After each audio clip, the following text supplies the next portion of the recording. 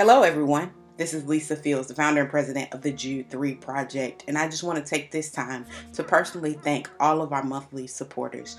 We could not do what we do without giving from people like you. I greatly, greatly appreciate it. And if you're not a monthly supporter and you would like to become one, you can go to jude3project.org and hit the donate tab and sign up. We are grateful for you and we hope you enjoy today's new episode. God bless. Hello, welcome to the Jude 3 Project podcast. I'm your host, Lisa Fields. I'm the founder of the Jude 3 Project.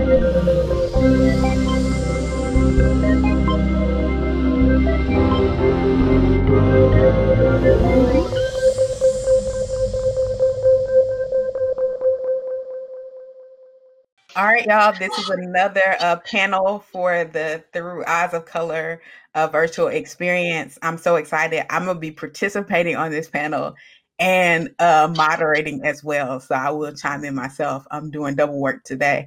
We're joined by 3 other panelists that I'm so excited about. Kimini Yuan, Stephen Harris, and Dr. Marcus Jerkins. Welcome, you all. Hey, Lisa. Hey, good to be here. We're talking today about something I think that a lot of people are trying to wrestle through, decolonizing their theology. And this is a hot topic for a lot of people in this season. What kind of have been your own personal experiences with this topic of decolonizing? Have you ever had to decolonize your theology? Part of my journey in decolonizing my theology is to recognize that Black people have great significance in the corpus of Scripture. I remember going to seminary and not hearing much at all, really, about the significance of Black people in the Bible, whether you're talking about from the Hebrew Bible or New Testament, and then discovering when I really started working on my dissertation and in theorizing and trying to ask questions, how important, how central Black people are. So it was important to me in reading the Bible and understanding what the scriptures really mean and what the scriptures say about Black people, to recognize how important we are to the witness of the church. And so I had to really go back and start questioning a lot of the stuff I was taught with regard to who Black people are and how we fit in God's plan for the world based on what the Bible teaches. So I had to go through that process through close study and really trying to go beyond what I was taught in the classroom. That's helpful. Anybody else? Kimini, you want to speak to it? So I think there's a lot of different schools of thoughts when it comes to decolonizing your theology. Some would say don't always use maybe decolonization and deconstruction synonymously. I think of it in some ways as, I would say that I think we have to decolonize in some aspects, but then also I think there's but I actually prefer to disentangle, right? And so I find that when we're talking about colonization or decolonization, you have to ask, okay, so what is colonization? I mean, in its most formal sense, it's when indigenous people, whether they, were indigenous to their own land, for instance, my people who are Ibibio, I'm from the Ibibio tribe in Nigeria. I was born here in America, but that's where my parents are from. And so I descend from the Ibibio people.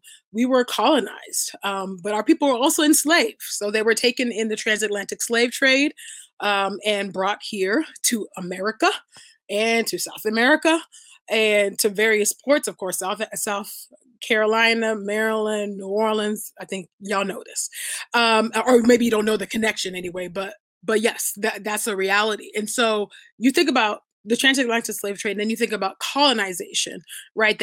That came after that, and how people, Europeans, came to Africa, came specifically in this case Nigeria, and came and plundered and dispossessed the people of their land, dispossessed them of their culture, dispossessed them of their language, even down to their names, right?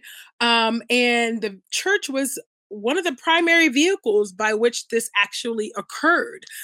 So when you think about, I mean, to the point that even my own mother's maiden name is an English last name. She has an English middle name. And that is due to colonization. That's due to imperialism. And so this is not something that I'm not talking in the abstract here. I understand the real impact of colonization. And so when I'm thinking about decolonizing the faith or the theology, I am trying to disentangle white supremacy that has seeped in, right? So what is it about the faith or the way the faith that was delivered, right? That is not biblical, that is not reflective of who God made us to be. Obviously, that prime example of changing people's ancestral names and giving them completely different names because the ancestral names are deemed barbaric by Europeans is a prime example, just a very clear example of what colonization looks like and what it would mean to decolonize, right? So maybe in that case, it's that person goes back and adopts that ancestral name that they were given. So when I'm thinking about decolonizing, I'm just trying to see like, okay, what's extra? Like, what is added on to this beautiful gospel, the beautiful law that God has given us in our commandments that Christ doesn't require of us. And so to me, the way to decolonize is to actually look at what does the scriptures say. And the scriptures were not written by any white people. There are not any white people in the Bible because whiteness was not a construct. That wasn't an actual reality when the canon came together. And so for me, it's just trying to discern and to think about the ways that white supremacy has infiltrated the reception of the faith, not necessarily the faith itself, but the reception of it. And I think I make that distinction because I think when you don't, you can err in some ways. So I'm sure we'll get to that later, but that's just my assessment at the moment. That's helpful, Stephen. That's really helpful. I think for me, I began kind of deeply looking at this through my own kind of experiential lens. So I agree with the perspective that everyone else raised in terms of how their own kind of experience as a person of faith kind of led them to have to question certain things. But in an academic setting, even in my doctoral program, engaging with notions like coloniality, which speaks to the kind of enduring effects, the enduring kind of structural effects that set kind of normative standards in spaces and regions that have been colonized, right? And so in many ways, it's, as a historian, is thinking about the reality that religion in general, Christianity in particular, not only accompanied colonial projects, it legitimized them, it sanctioned them. It was the kind of epistemological and theological lenses and vehicles through which colonial projects were propagated, right? And so that in and of itself tells you that because the projects of settler colonialism, regardless of what you're talking about in the Americas or elsewhere, are inherently violent in nature, right? And if you have a theology, not just attending that project, but sanctioning it, legitimizing it, subsidizing it in many ways, then you know that theology has been adjusted and altered to kind of fit that sanctioning.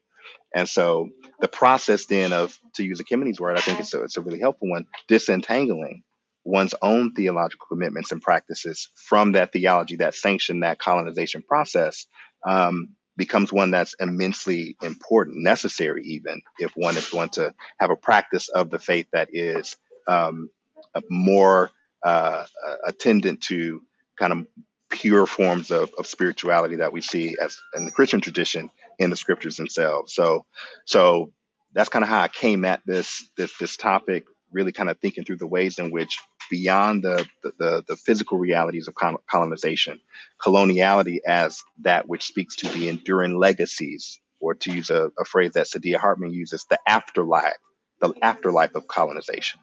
and what that means for people, particularly the people who are on the underside of that colonial experiment. What does that mean for them in terms of their own subjectivity, culture, epistemology, certainly theology. So those are some of the ways that I've come at it and tried to understand it. We're living in a day where people, I think, are just coming to terms with the fact that some of their theological thought was a product of colonization, not necessarily the Bible. And so they're having to detangle, as Ekemini said, their theology, because for them, white theology is normative and right, and anything that deviates from that is problematic. And especially if you, it depends on, I think, where you came to faith. So if you came to faith in a white evangelical context, your norm is that. Or then you have people who grew up in the Black church that felt like it wasn't robust enough. So then they went to a white evangelical context and then discovered racism was present. And then they went to a progressive context. And so there's just the swinging back and forth, trying to detangle their theology. What ways have you seen people try to detangle their theology in damaging ways? It didn't help. It more so hurt them. So when you say hurt, let me ask this: what do you mean? Hurt their faith or hurt? I mean, like, because I think a lot of people. Ekemini had a tweet a few weeks ago. Many people are decolonizing their faith in such a way that they're no longer in the faith. Right. So I would say to answer that, I think some people are so because of the injury that's been caused by racism and racist theology and its white supremacist theology and its effect on kind of how we read the Bible. Many people have, can respond theologically with to kind of coin you take a phrase from in a different way. I mean it from one of my professors, Michael Brown, The Blackening of the Bible. He wrote a book called The Blackening of the Bible, and that is to try to make everybody in the Bible Black, or to make everybody in the Bible to be from us. So you can kind of go overboard in response to that, or you can also just jettison the faith altogether. And so because the faith has been tied to an injury, one has to discard the faith and try to distance oneself from the faith because it's caused so much trauma. And so so it's important to take the phrase that's been used here, to disentangle, that is to figure out what the Bible actually says, and to figure out what the Bible really meant when it said the things that it talked about, so that we don't throw the baby out with the bathwater. And that's one of the problems that we're facing now. And when we talk to people, that is, they tie the faith with in particular with chattel slavery, because the Bible was used to justify and to cause people to be subservient in slavery. People say that the Bible must be destroyed. The Bible must be rejected because it's a representation of the white man's religion. And so we have to go back and figure out what Scripture actually says, and be fair with what the text says, and try to generate our theology from the Scripture and with its original intent, in order to really get at what God is really trying to say to us in Scripture. Yeah, that's helpful. Stephen? Yeah, no, that is really helpful. I think so. I think it depends on what your commitments are, right? And so, since we're talking in the distinctly Christian tradition, if you're trying to remain in the faith, then there ought to be certain standards that you commit yourself to, and of course certain authorities that you commit yourself to, namely the Scriptures themselves. Interestingly enough, we have a number of models in history. As a historian of American religion, I can't help but look to the very reality of what historians have called hush harbors in particular. I think are spaces where we see decolonization, theological decolonization taking place, right? Where you have individuals, enslaved individuals who, when in the presence of slave masters, are regurgitating particular theological norms for the sake of a kind of ventriloquism that they are kind of reflecting for the sake of their own survival.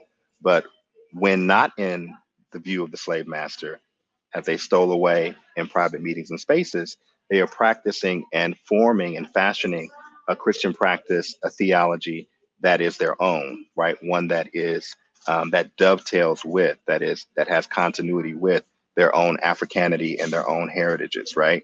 And I just always looked at that as one of the shining miracles of that period, because here you have a people who very quickly discerned that the very practice of the Christian faith that they were observing before themselves was inherently faulty, right? Was inherently illegitimate, and sought to adjust and correct their own understanding of the faith.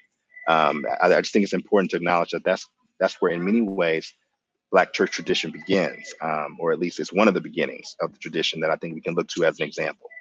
That's extremely, extremely helpful. Kimani, would you like to add anything? Yeah, when we're talking about, I think when you asked about the harmful ways that people start to decolonize, I do think it's important to get to the root of maybe why people are doing that. Sometimes it's spiritual abuse that leads people to begin to decolonize the faith or theology, however you want to phrase that. And the more I think about spiritual abuse, I do think that it can be widened to include racism, right? For Black people or people of color within white evangelical spaces or white progressive spaces, right? Because that racism shows up in both spaces. And so I think sometimes people are acting out of, as Marcus said, sometimes they're responding out of hurt. Sometimes it's a trauma response, and an effort to actually make the faith their own, which I think in some ways, I want to be fair here, but I think in some ways, even seeking to make the faith like our own, like, I'm just going to decolonize and then deconstruct and then construct a faith that works, for me, that's compatible for me, is actually pretty Western when you think about that. And it has influences of the Enlightenment in there, because yes, we are saved individually, but we are also saved unto a people. We're saved unto a community of people. And so I think that's really important to keep in mind. But I think some of the other reasons why people decolonize or are led to do so is they're also just trying to, they need to be able to see themselves, right, in the faith. And when you've received maybe a counterfeit, had a counterfeit reception of the faith, where Jesus doesn't look like you, Jesus looked like a white man, that's a real problem. And that's what actually, if I can be so bold, to say, that's what Patricia Hill Collins calls like a controlling image. Now, she was talking about this with regard to Black feminism and sexism and the like, but controlling images are used to justify and to perpetuate subordination and to normalize it, right? And so when you have a controlling image like white Jesus hanging in your church, that lets you know something about your worth, about your faith, about whether there's space in this faith for you. And white Jesus doesn't just show up in white churches. White Jesus is actually in Black churches as well. And that is, it's an idol, right? Because it's absolutely divorced from reality. It is divorced from history. Jesus is a historical person. Jesus is God and man. And when we do that, or when the church does that, it's a stumbling block for people, and it causes people to begin to internalize white supremacy. And I think we have to all do the work of interrogating our own relation, to white supremacy. Growing up in just a racist society, there's nobody can claim that they have been unstained, right, by its impact, because it is a global project. And so it's something that I think we all have to interrogate and be advised about. But that's just a very, I think, a practical snapshot of the way this thing shows up, and what it means. And when you see that image from when you're growing up, you're going to really have some questions about who you are, about your dignity, about your humanity. And then colonization is the process of actually agreeing with your oppressor, agreeing with the one that's colonizing you, instead of agreeing with who God says you are. So I think there's a lot of different reasons why people end up doing it. But I do think that at the end of the day, ultimately, the way to decolonize is that we have to do it according to what's laid down in the scriptures. Because my presupposition is not that the scriptures are colonized, actually. I think it's our reception of it. And that's extremely helpful, because I love that you mentioned the trauma piece, because it's hard to detangle or construct traumatized. It's hard to see things as they are when you've been traumatized. It's hard to see what's real and what's not real. And the traumatized mind usually just throws everything away from that experience. Absolutely. Versus being able to detangle what is helpful and what is harmful. Yeah. And I think we're just in a situation where people are experiencing a lot of trauma. They're seeing people that look like them being gunned down in the street. Yeah. They're seeing white Christians support Trump, and it's all conflated. And so in their minds, it's like, let's just throw it away. And it's just, I love that you brought out the point of the trauma, because it is hard, again, to detangle in that traumatized state. Yeah, because when you're traumatized, I'm not a trauma therapist. My good friend, Dr. Christina Emerson is. But I talk to her all the time, so I glean all these things from her. But trauma is so loud, right? It's so loud. It's right in your face. It's so salient. It's almost as if whatever the traumatic event was that occurred, whenever, it could have been when you're 5, it could be when you're 10. I mean, you could be 30 now, and it can feel like it just happened yesterday.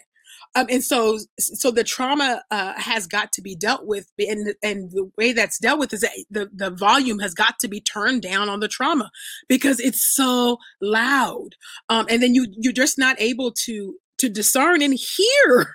You can't even hear from the Spirit, and you can't even receive from the Spirit, right? From the Holy Writ. You can't even really receive, because the trauma is drowning out everything else. It's like surround sound for the hurt that happened to you. And so it's imperative to deal with the trauma first, and then you can move on from there, and then do the decolonization within community. And I'm sure we can get to that later, but just wanted to chime in on that. So a lot of people think that decolonization is just leaving Christian orthodoxy or fundamentalism and going to progressivism. Is that decolonization? Why or why not? Anybody can go first. I think I'll just say, reiterate that that's why it depends on what your project is, right? And so again, if we're speaking within a distinctly Christian worldview, then no, that's not the project. Those aren't the terms of the project. For a number of reasons, that's problematic. But to just riff off of the way this conversation has trended, right, to suggest that if it's anti-Blackness that we're trying to disentangle ourselves from, to suggest that liberal theology gets you away from anti-Blackness, is not to understand the genesis of liberal theology, the ways in which the kinds of questions that liberal theological projects are seeking to answer, and who first frames these questions, right? A lot of people in Germany are initiating that work. And so, again, it depends on what your commitments are. But if your commitment is for the sake of the truth, and the truth according to the witness of Scripture, the truth according to the gospel of Jesus Christ, then it can't be simply trying to swing from conservatism to liberalism, or vice versa. Just in the same way that I wouldn't say the project isn't answering Eurocentric theological norms isn't immediately done by answering with Afrocentric norms. So Afrocentrism isn't necessarily the correct answer to Eurocentrism, right? Even though I understand why Afrocentric dispositions, are the kind of first go-to spot for a lot of people who are engaged in decolonization processes across a range of epistemologies, whether it's theology or what have you. But again, if we're talking from a distinctly Christian worldview, I think the witness of Scripture offers us something better than committing ourselves to these faulty frames, whether it's conservatism or liberalism, etc. I think the Christian witness offers us always a better way. And it's about discerning what that better way is. And I can't agree more with what Ekemini said. Done in community, it's a community project. So if we're going to take our starting frame to its kind of conclusion, decolonization projects, you can pick any number of theorists that you want, whether it's Fanon or Césaire or many others. The project that they are engaged in is a project that is not just individualized. They're talking about a community. In many ways, they're talking about an internationalist frame, a Pan-Africanist frame. So it's always bigger than just the individual. And I think that, again, dovetails with what we see commended in Scripture, that discipleship, sanctification, growing up in the faith, that takes place in the context of community, right? And so these things, again, become the guardrails to keep us in line in healthy ways as we seek to have to reflect a theology that is more in accordance with the truth of God's word and the truth as Christians we want to kind of live out of. So yeah, that's helpful. You want to go? Sure. Mark? I'm sorry. So yeah, I would say the proper response is not read a response criticism or to say that whatever my perspective I choose is fine with Scripture or Christian theology or kind of constructed as I go along. The proper response in decolonizing one's faith is to try again to look at the intent of God from the beginning. That's where we get into trouble with that, because we get into trouble when we kind of accept the colonialist paradigm in the other direction, right? So we say that kind of rightist views or kind of conservative views have caused us to fall into this kind of white supremacist paradigm, which, as Stephen mentioned, liberal theology has grave sins in that same vein. But the proper response is not to say that I'm now going to read the Bible on my own terms. The proper response, or to have faith in my own terms, is to figure out exactly what God intended from the beginning and to reach out to the true and living God. If this God is true, if this God is real, then it's our job as human beings to figure out what it means to please this God and to live in concert with this God. And if Jesus is who he claims to be, then all that makes that all more important. And faith in Jesus Christ requires us to follow him and not the other way around. And so what ends up occurring when we really take on this project is that we start reading the Bible for what it says and understand what it's really talking about in its own context. One of the problems we have today, as I think was mentioned earlier, was still, I was shocked when I read that the commentator, Eric Metaxas, bless his heart, mentioned that Jesus is white, right? So as a Christian historian, that I was aghast. As I said, I thought we had gotten beyond this, that we could recognize that Jesus was not a white man.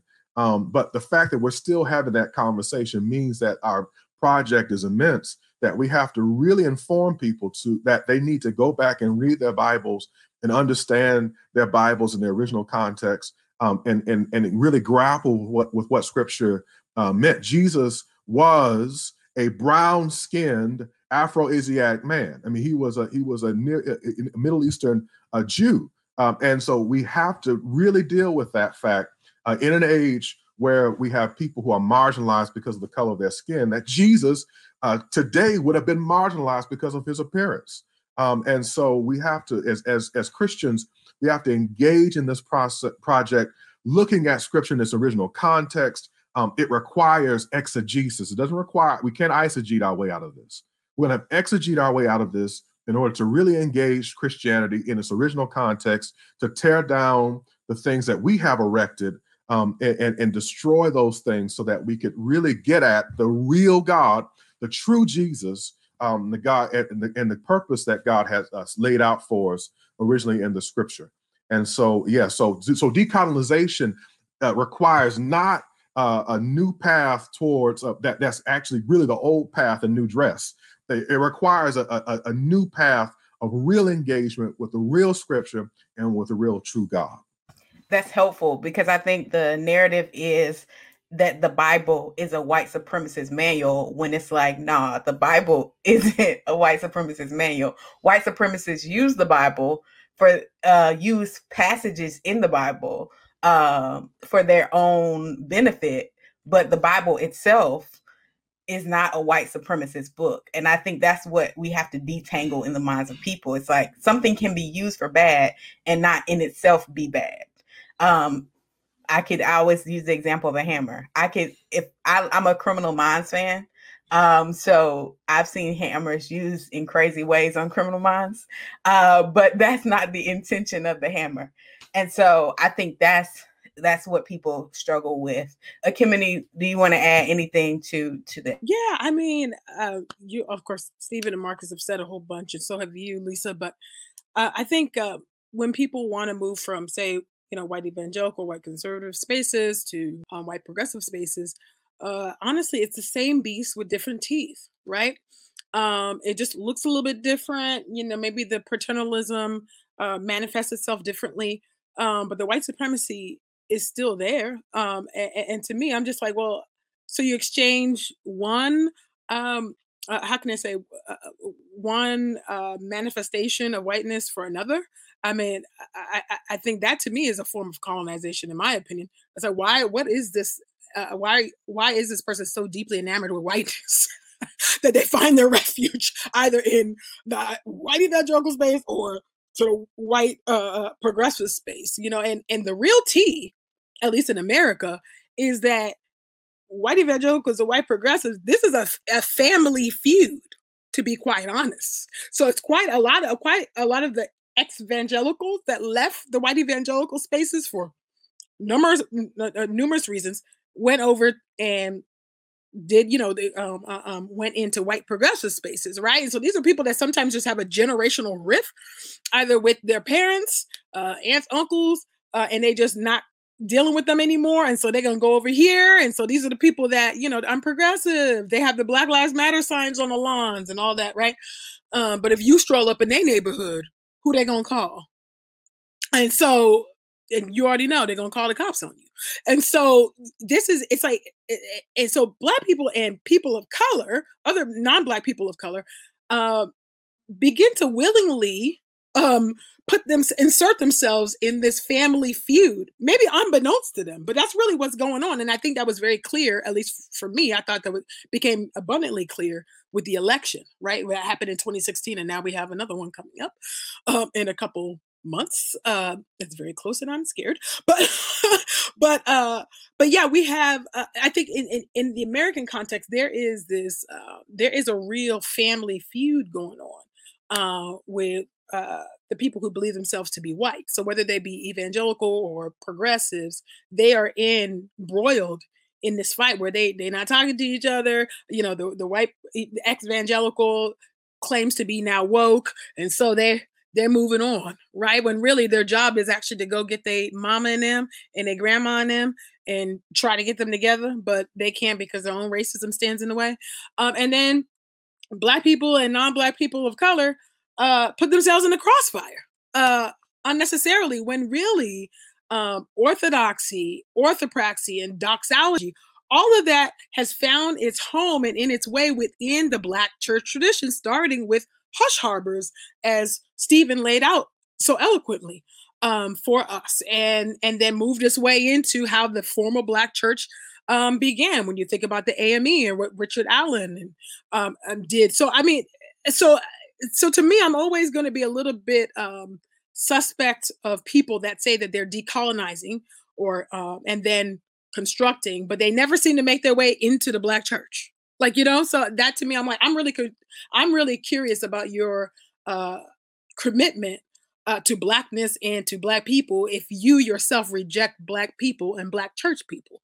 So, and that's not to say that the Black church is perfect, not at all. But I do think that, at least in America, it has always been the conscience of what Christianity, of what a more faithful commitment to Christianity is, at least here in America. And I don't think the lampstand has been moved from the Black church, which is a testimony to God's grace and His faithfulness to our people. But yeah, I'm always going to question that. If you go from white evangelical space and you're a person of color, especially if you're Black, and then you go to a white progressive space, that to me is not decolonization in any stretch of the imagination. Same beast, different teeth. And as for me and mine, I'm good on that. Would either one of y'all like to add anything to that? Yeah, Ekemini raises a very important point in framing it as a kind of family feud, because in many ways it's a fight to not allow yourself to become obsessed and consumed with the anxieties of these projects that are committed ultimately to your own oppression, right? And I intentionally use the word anxieties, right? And obsessions, whether it's the epistemological policing that's happening in evangelical spaces around literally what people should and should not be reading, which I take personal offense to, like literally. Like all of these things are forged in anxieties about the ways in which these systems will continue to be structured and the norms that will structure them in the service of, again, people and projects that do not look like you and I. So I think Ekemini raises a very important point. Why would you continue to commit yourself and consign yourself to those kind of spaces? Because the questions that are being raised, the issues that are most important and most pressing, the decolonization process is you, to use language from Fred Moulton, it's you engaging in a politics of refusal. Like, I refuse to take on these anxieties. I refuse to take on these projects and these epistemological constraints for the sake of fitting into a structure of orthodoxy that, again, is fundamentally committed to my othering, right? Instead, I'm gonna choose to be a fugitive to those spaces. And in my fugitivity, the work and the projects that I'm engaged in, I think housed particularly in Black religious spaces, Black church spaces, are going to serve as, in many ways, a judgment on these other projects, right? So in my fugitivity, in my malpractice, I'm actually seeking to save orthodoxy in its true sense. May I add one thing, Lisa?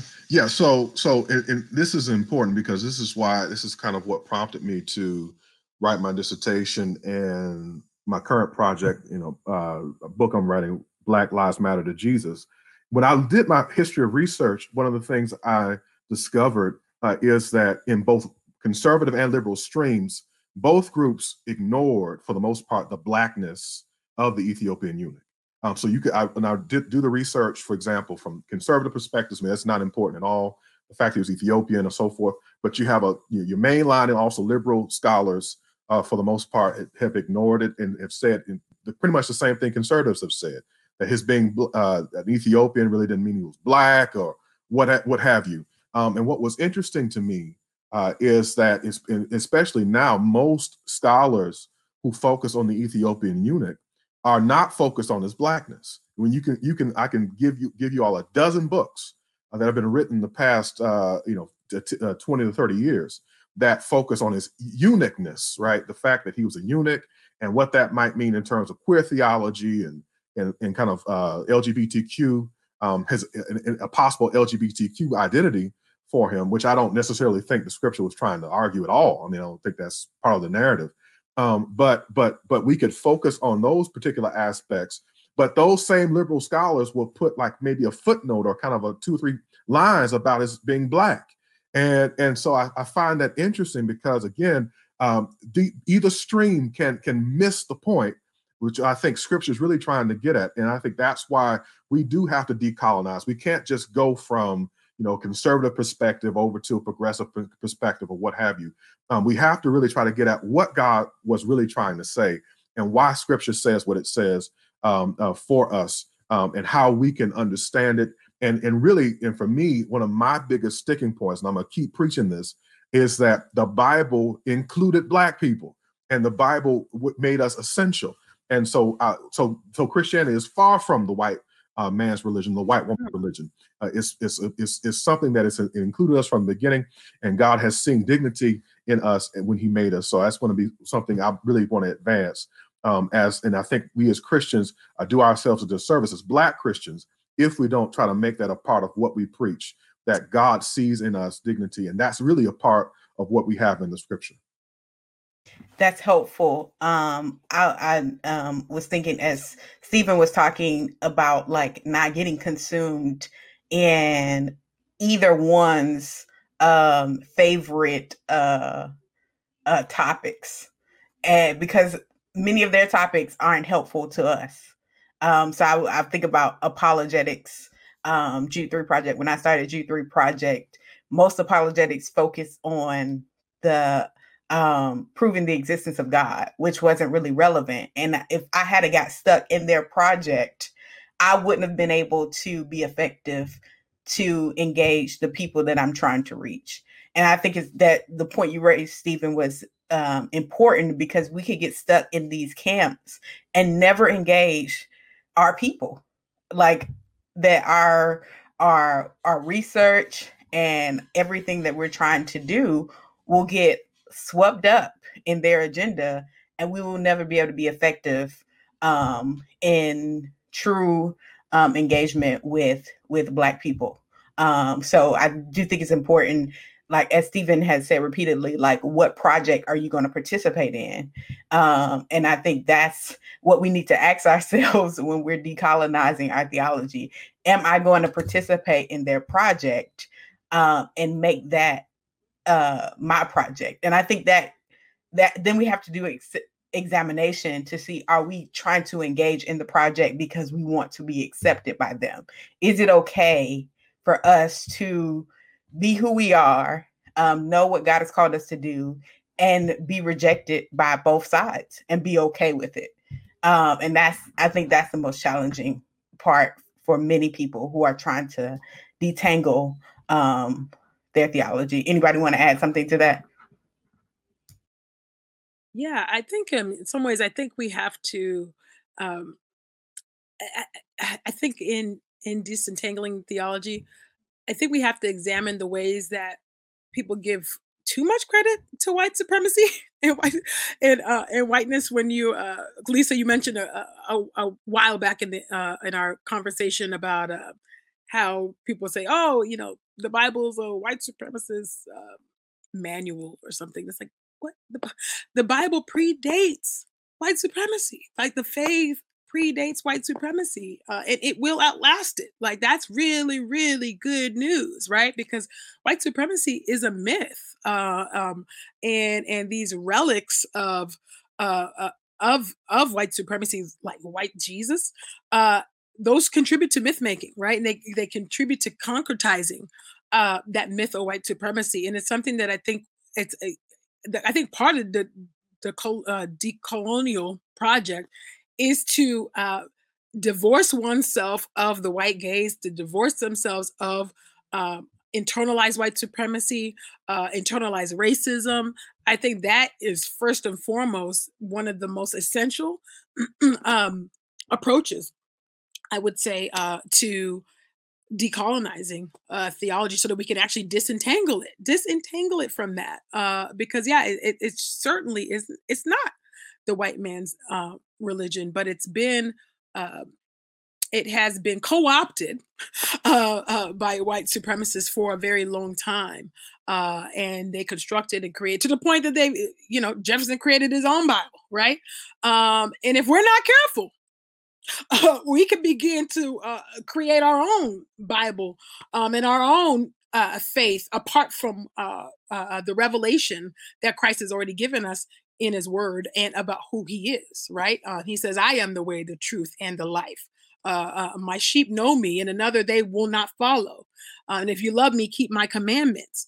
All of those things that, all of those precious promises, precious words that God gives us are still incumbent, right? And still required of us as Christ followers. And so I think the temptation is to swing the pendulum so far to blackify everything. And so we got to be careful about that too, because God definitely, this is, there's a plenty of Black people in there, plenty of African people in there, although African as it is now is not what was a reality in the biblical times. But I think it's important that we also are not contributing to erasure, right, of the Middle Easternness of the Bible, of the Jewish nature of the Bible as well, of the Palestinian nature of the Bible as well. And so I think that's something that we have to be cognizant of as well, so that we are not swinging the pendulum too far.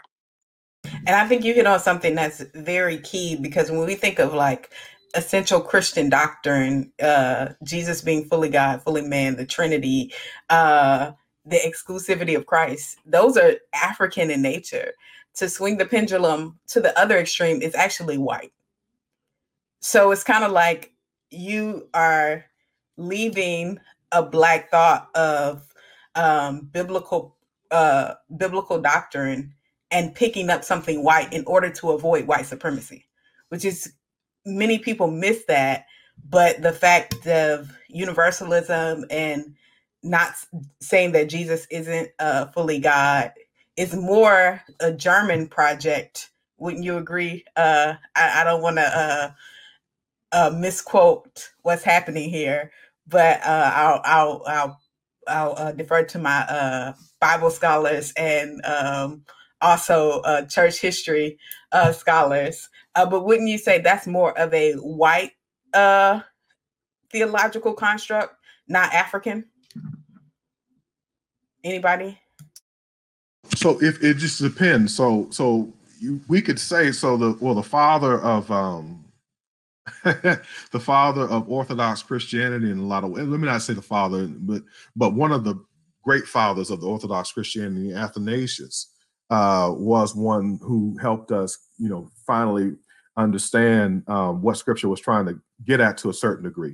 I mean, he was patristic theology and other theologies still have to reconcile a lot of ways with what Scripture said, but Nicaea was a product in many ways of Athanasius, and so African perspectives won out at Nicaea, and I think it's necessary for us to really grapple with that. I mean, I would say I agree with overall with your point, though, because you do get this kind of this universalism.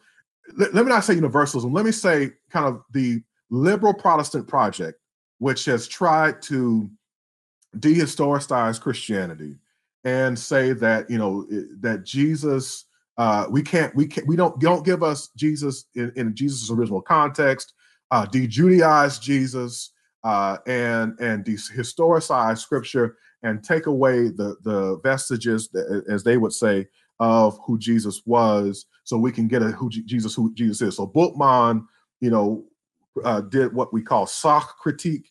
That is content criticism. So the Bible in and of itself offers us views that are completely unacceptable.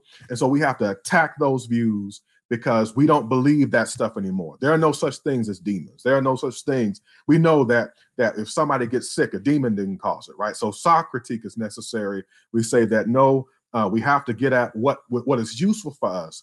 And so for Bultmann and other Germans, what was useful was a Christianity that didn't have a Jewish Jesus.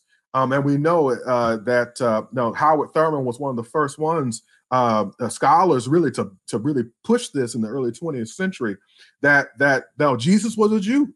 And so like as Kimini said, and as I said earlier, I mean, we have to be careful as Black people not to start, claiming Jesus in a way that tries to de-Judaize Jesus ourselves. It's okay to say that Jesus was a Jew, and we recognize that Judaism is something that, and his Jewishness is distinct from our Blackness, and Scripture would have us understand that. But we are included. Here's the point: through this Jewish Jesus. This is the point that gets us all saved. Through this Jewish Jesus, everyone is included. Everyone is included because God intended from the beginning to save the world through this Jewish son. And so that's what I think we have to really get at, that we can't attack the scripture and try to make the scripture something it's not, as some sort of tool for our own project. The question is, what is God's project? What is it that God is trying to accomplish? And I think that's what we all have to really try to get at if we want to really be decolonialized, because otherwise we'll just trade one emperor for another. And the only true emperor we need is the one named Jesus. Helpful. Amen. Did you want to add anything, Stephen, or you? No, I can't improve on that. That's good. Well, we're getting ready to close, but before we close, what would be your advice? Just some final words. I know you all kind of hinted on the fact that this needs to be done in community. What other advice would you give to those who are listening who want to detangle their theology? Just quickly, I would encourage people to expand their horizon in terms of who their conversation partners are. One of the things that I've been looking at recently in my own work is trying to identify, and this work has already been done, so I'm not forging any new paths here, but just even if you take a hemispheric perspective, identifying linkages between the African American experience and the Latin American experience. Again, I mentioned earlier that if you look at certain post-colonial theorists and the ways in which they're thinking about transnational or international projects, right? It's expanding our discourse beyond the horizon of that limited few that, as we've been talking about, are committed perhaps to projects that are not ultimately helpful. And it's looking at theological resources from people of color. I mean, just to say it explicitly, from women of color, allowing them to be sitting at their feet and gleaning from the wisdom that they have, as the Spirit has been using them to help the Lord's church understand God's truth better. And so those are just things that I would encourage people to do, because again, going back to this epistemological policing that's happening, and you shouldn't be reading this and don't read that, and that kind of anxiety has never been fundamental to people of color who are engaged in thought work oriented towards liberation, whether it's theological or otherwise. Black intellectual commitments have always been eclectic in nature.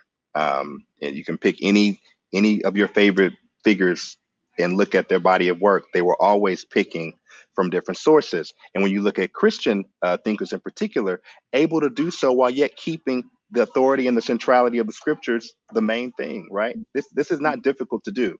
So that anxiety that if you read other things and if you are in conversation with other things, that's an anxiety that is not it's not germane to the experience that we're representing in this conversation.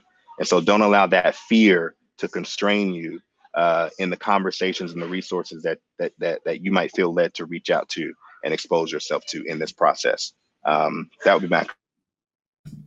That is extremely, extremely helpful. Anyone want to go next? Yeah, I can. I would say for decolonization to occur, or I prefer disentangling. I think you have to approach it with a great amount of humility.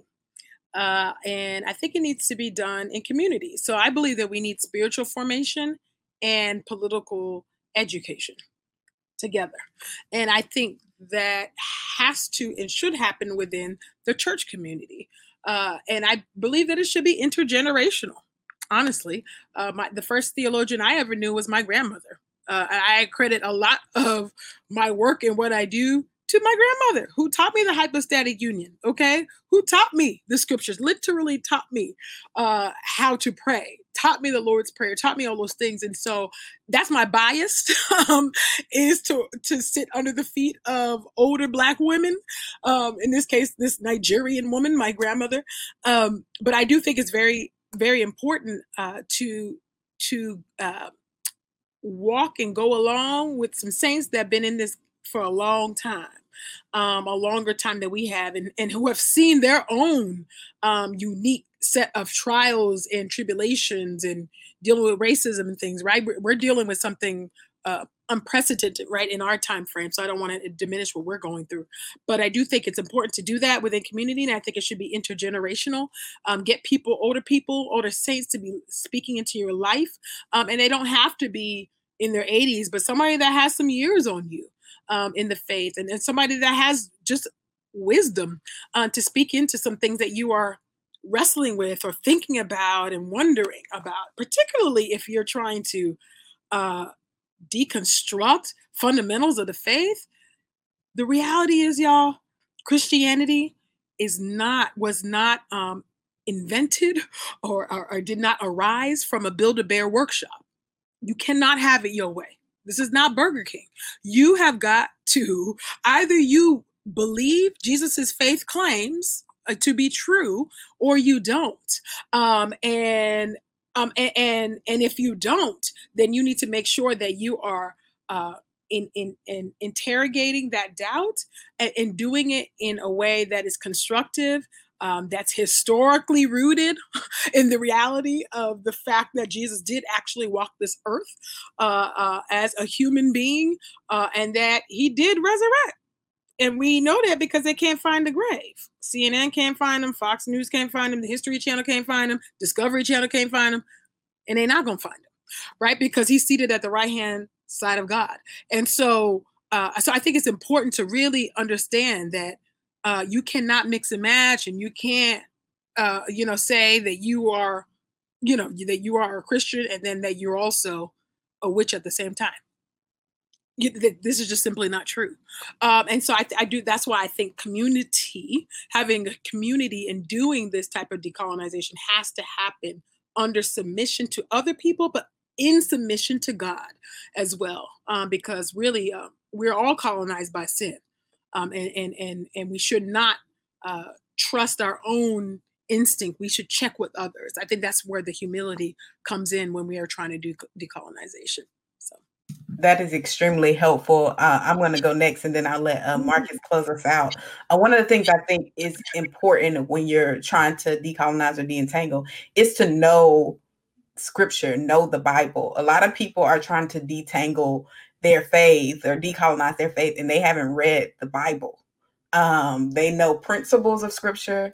They know some stories. There's a quote that I love by William Lang in his book on Hebrews. He says, "We claim to be people of the book, but in actual practice, we're only people of our favorite passages." And so many aren't students of the Scripture, and they're trying to decolonize a faith they've never defined. And so I think if in order for you to decolonize your faith, you have to know what you believed. To begin with, know what you believe and why you believe it.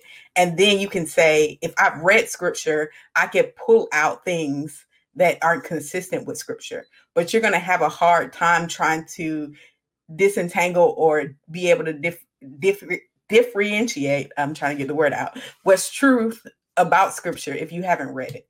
And so I think a lot of people need to start their decolonization process or detangling process with actually reading the Bible from cover to cover. If you're going to be able to see what's white supremacy and what's not in your faith.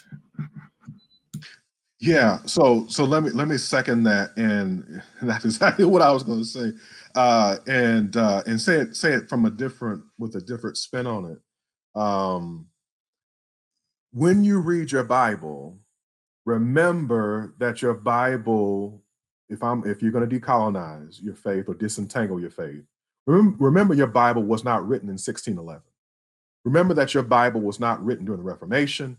It wasn't written during the slave period, the antebellum, or the Civil War period. It wasn't. Remember, your Bible wasn't written in America. Remember, your Bible was written over thousands of years by people that whose culture is different from yours, and people whose perspectives on life are much different from yours, completely in many ways antithetical to Western ways of thinking. We have to be really careful because we co-opt scripture and the arguments of scripture because of our own perspectives. But we have to really try to figure out ways to engage the text based on what it meant and what it said in its own time. And so we will do ourselves a favor as Black people when we do that, because we'll start paying attention more to what the Bible is really trying to get at in many ways. So when we see the word Cush or when we see the word Ethiopia in the Bible, we won't just read past it quickly. When we see that Jeremiah says, can a leopard change a spot in one sense, and then also says, can an Ethiopian change his skin? The reason why he's saying that is because Jeremiah, just like everybody else, was aware that Ethiopians, or in their own time, Nubians, were black-skinned people. And so the Bible was fully aware of black-skinned people. And the point of that text was not to say that there's anything wrong with being black-skinned, but it noted that Black people in their own skin were people whom God recognized as Black people. So you don't have to try to jettison your skin or become something else to be loved by God. God recognized you as Black when God made you. In fact, God intended for you to be Black. And so we will do ourselves a favor when we try to figure out what the Bible actually says in its own context, pick up on what's going on in it, and then also try to read it for what it says. And then lastly, I will say this, and I really mean this, to kind of go at what's been said before. We'll do ourselves a favor if we don't jettison the Black church. We cannot try to reject the Black church, but we have to embrace the Black church and try to recognize why we have the Black church and the fact that this is an ordained, I really truly believe, something that God has ordained for the flourishing of the faith throughout the world. So when we do look at the scripture properly, when we hold on to the history and the legacy that we've been bequeathed as Black Christians, I believe that we'll be able to really decolonize and really disentangle the faith in a way that's going to be prosperous for all of us. Amen. Thank you all for joining with us for this Decolonizing Our Theology panel. This has been a rich time. Thank you to all of our panelists. You've been phenomenal. Thank you so much for listening to another episode of the Jude 3 Project podcast. I hope you enjoyed this episode. You can tune into all our past episodes at www.jude3project.com. You can subscribe on iTunes, Stitcher, Google Play. Remember not only to subscribe, but also rate us. That helps us to gauge how we're doing and how you're enjoying the show, and it gives other listeners some ideas about the show as well. So thank you so much for tuning in. Also, remember we have our Bible engagement app in partnership with Back to the Bible to help you get better engaged in the Bible every single day. You take a survey, it assesses your strengths and weaknesses and sends you Bible verses based on those. So it's a great app. You can download the app by searching in your App Store or Google Play, searching Jude 3 Project, and it'll be right there for you. So thank you again. Remember, if you would like to become a monthly partner or a one-time giver, you can do so on our website or by mail. Just go to jude3project.com, hit that donate tab, and you'll see the option to mail in a gift or give online. We appreciate you, and I'm so thankful for you. God bless, and remember, here at the Jude 3 Project, we're helping you to know what you believe and why you believe it.